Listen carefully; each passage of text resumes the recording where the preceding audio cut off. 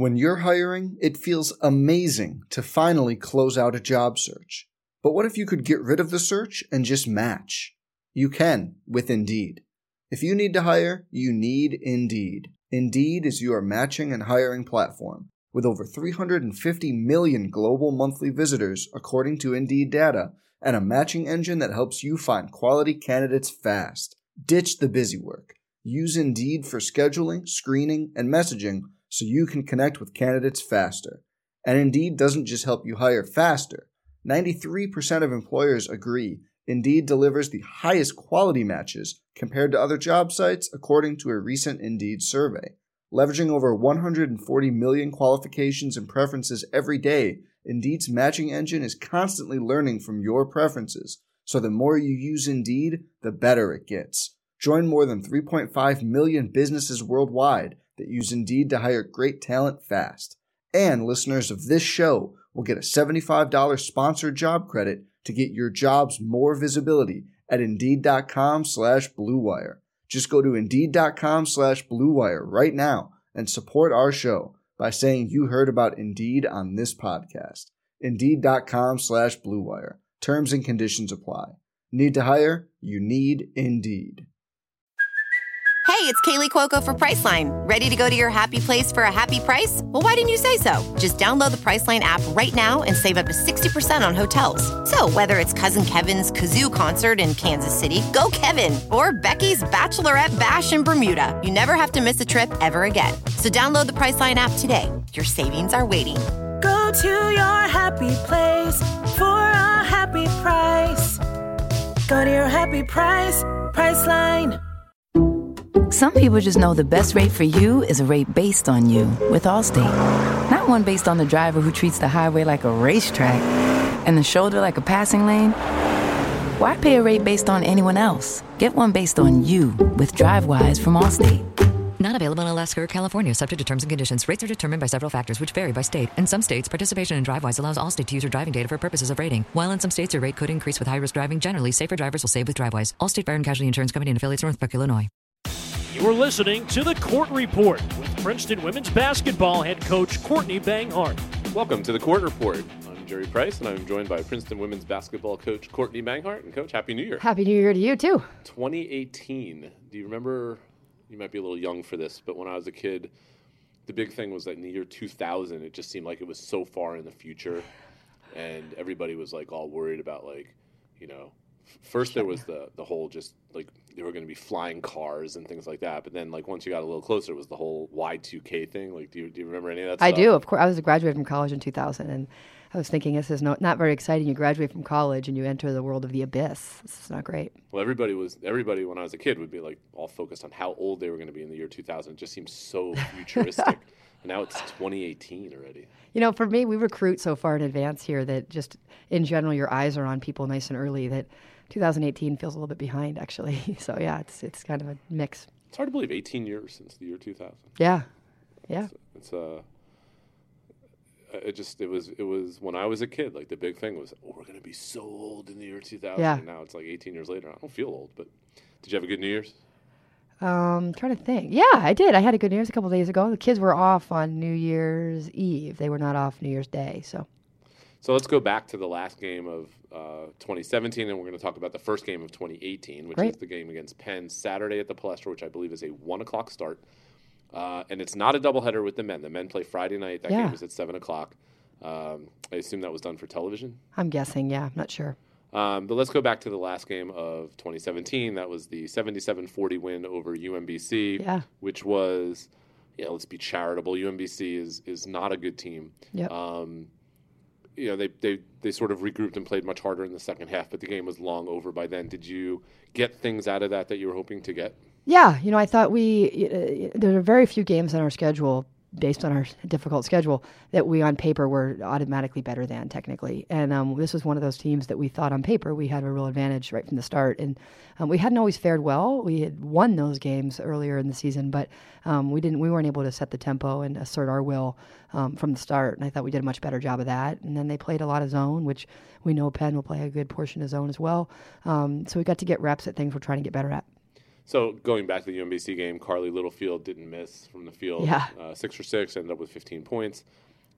Bella Allery had, I think, 11 or 13. I can't remember off the top of my head, but she was the only other one in double figures. But I think it was 11 players, 12 players played, 11 players scored. Yeah. 11 players played double figures in minutes. Nobody played more than 22. Yeah. When you're coaching a game like that, and it was a 30-point game in the second quarter. Right. Are you thinking to yourself, at what point are you thinking to yourself, all right, let me just get everybody in, or like, are you trying to work on stuff? What's going through your mind at that point? Yeah, that particular game, what was going through was that our schedule's been such a challenge this year that we haven't been able to develop our depth as much as we have in the past, because you're winning possession games or close games in the fourth quarter, and you kind of need to rely on your experience and rely on your best guys. And so for me, I was like, this is a great opportunity for us to get some of these kids that I think are really going to help us, necessary game minutes and necessary important game minutes. So it couldn't come at a better time getting into the new year. I always wondered this about coaches. So like, you're in the last 2 minutes of a game where you're either up or down by, say, 12, 15, that range. Mm-hmm. Maybe not even 15, but like it's a 10, 12-point game.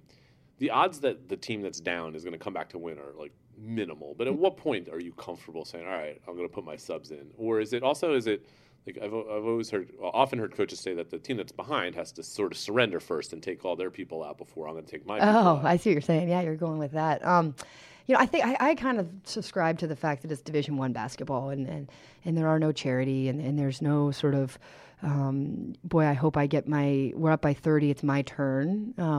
And so depending on the game, to clear the bench just for the purpose of getting people time, that's not meaningful time in my opinion. Meaningful time is if you can get them time in the second and third quarter when they have to sustain and try to build on both ends. So luckily that's not something I actually think much about. I do think a lot about, I don't take the last shot if we're winning, and it's under the shot clock, which we've been really consistent about here. But that's pretty much it.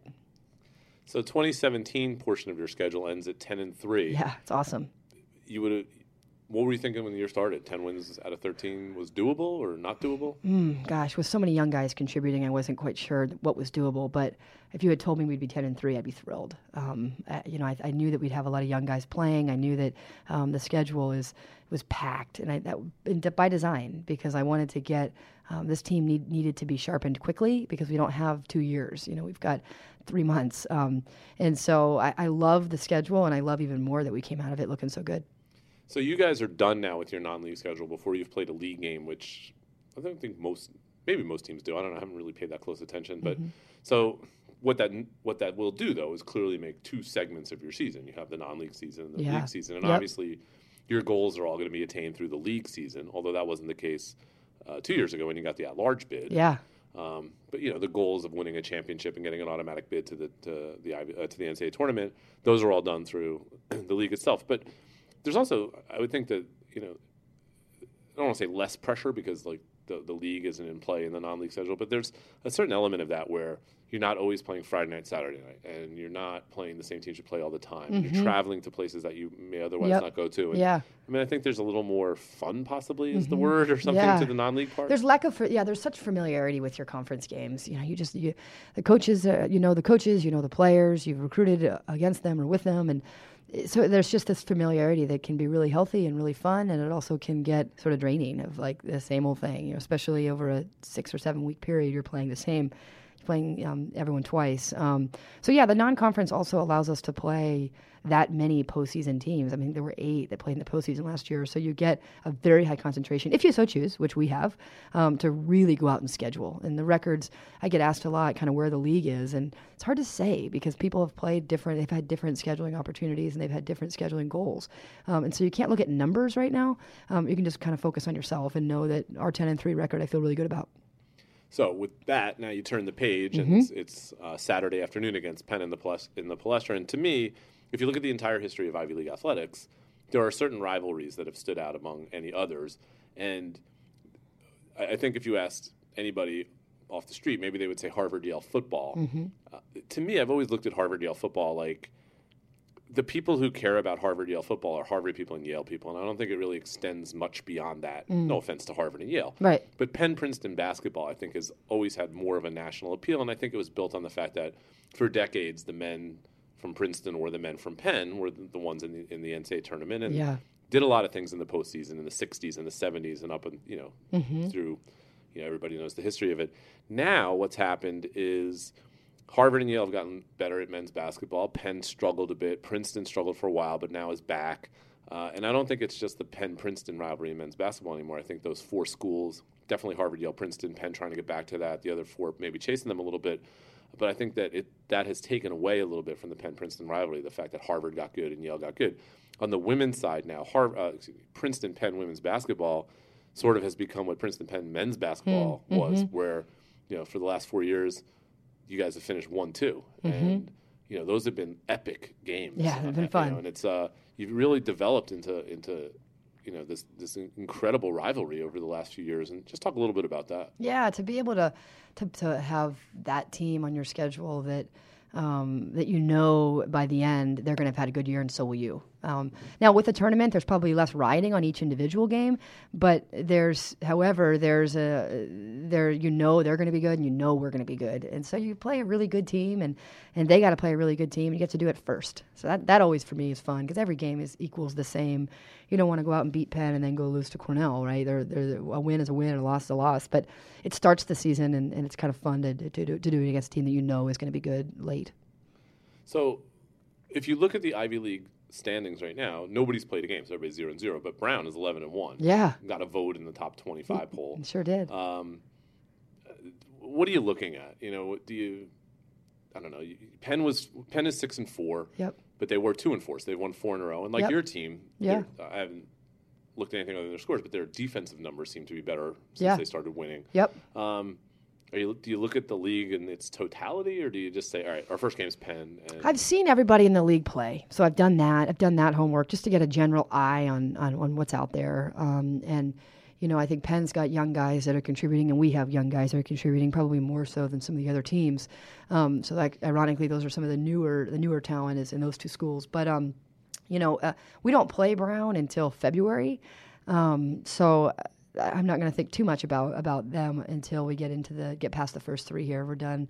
We'll be finished up by mid-January, and then I've got 2.5 weeks or 3 full weeks to focus on the rest of the league. But I've seen everybody play, but no, I'm going to sort of focus on Princeton still. So what does that do for you when we talked about the non-league schedule, not the league schedule, but your league schedule is definitely broken up into the before exam break and the post-exam break. You can't take momentum out of exam break. Like, you can't.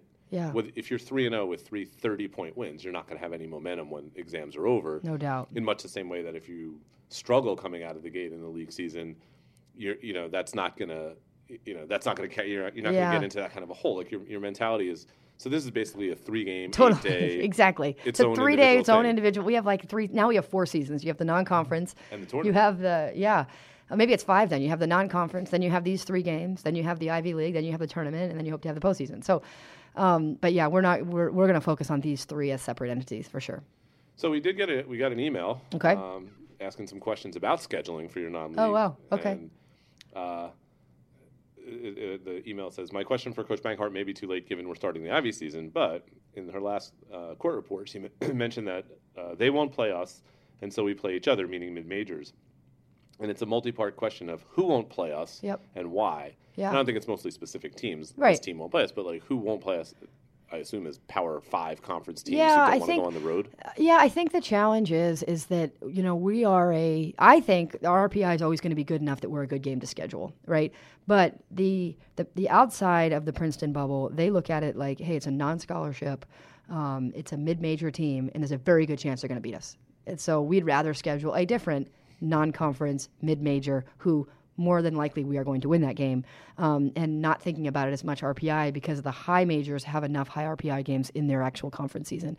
So I think it's just we pose a great risk. It's a good problem to have. We pose a great risk to most teams when they can go schedule someone else who's 20 minutes away. They can play Drexel, who's also very good, or Delaware, but they've got a better chance probably to beat them.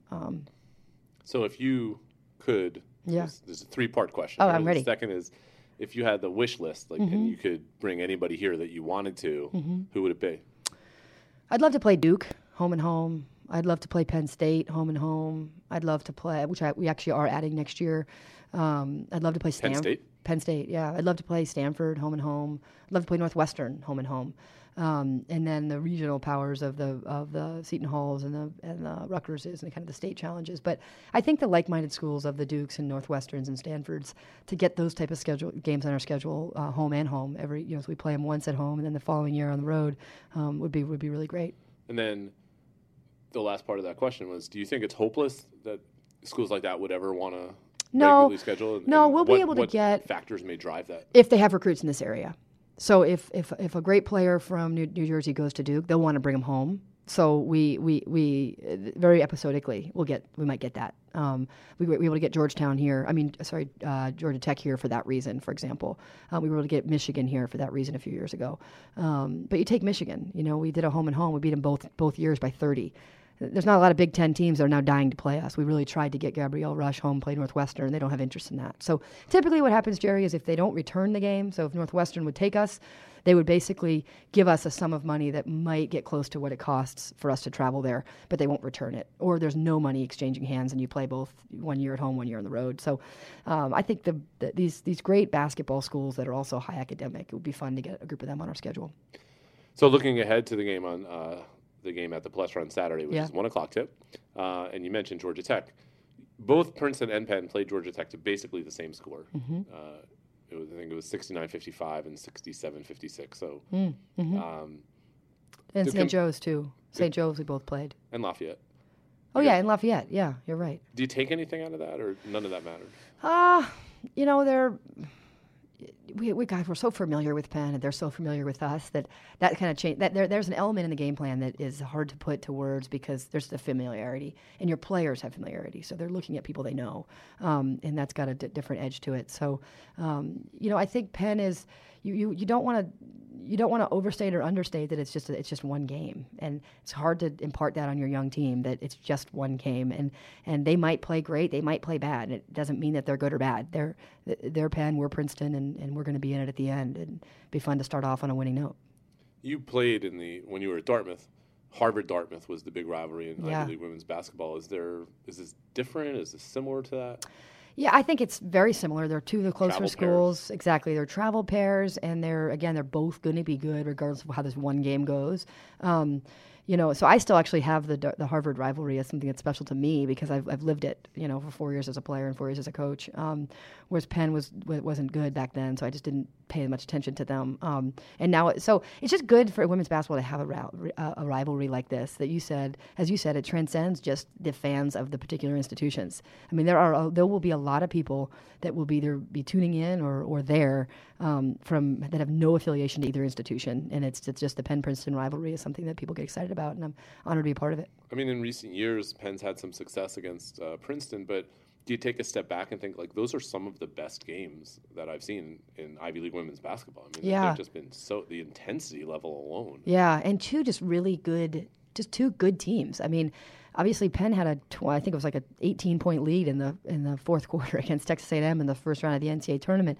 Didn't end up winning it, but they almost won a tournament game, and we won a tournament game 2 years ago. I mean, these are just really good teams and really good programs, and that's what you want, is you want to put your best on display. And I hope the league continues to celebrate the fact that we're doing that. Well, if last year is any indication, and if the years before that there had been a tournament, in all likelihood, this would be the first of 3 meetings between Princeton and Penn. But there's no guarantee of that. But at least it's the first meeting between Princeton and Penn. So the men's game is Friday night at 7 o'clock at the Palestra. The women's game is Saturday at 1 at the Palestra. And then in February, it's not a doubleheader either. One is February 6th, one is February 13th, both on Tuesdays at night. Yeah. I do not remember who's first. They are first. And we do that based on you want it to be, we have home and away balance. And so you don't want to go away a weekend, play again, and then go away again. So it's not that we would love for the game to be a doubleheader. I think all 4 teams would love for it to be a doubleheader. But you have to do what's right for your particular student athletes. This has been the Court Report. Jerry Price with Princeton Women's Basketball head coach Courtney Banghart. Thank you, everybody, again, for listening, as always, and Happy New Year to all the fans of Princeton Women's Basketball. And, Coach, thanks for being here. Go Tigers. And it's Penn-Princeton. It's Saturday at 1 at the Palestra. We'll be back next week, talk about that game, look ahead to the Cornell-Columbia weekend, and we will see you then. Again, if you have any questions that you want to have us ask the coach, you can email them to me at jprice@princeton.edu, and we look forward to hearing from everybody. And once again, thanks for being with us. Look around. You can find cars like these on AutoTrader. Like that car riding your tail. Or if you're tailgating right now, all those cars doubling as kitchens and living rooms are on AutoTrader too. Are you working out and listening to this ad at the same time? Well, multitasking pro, cars like the ones in the gym parking lot are for sale on AutoTrader. New cars, used cars, electric cars, maybe even flying cars. Okay, no flying cars, but as soon as they get invented, they'll be on AutoTrader. Just you wait. AutoTrader.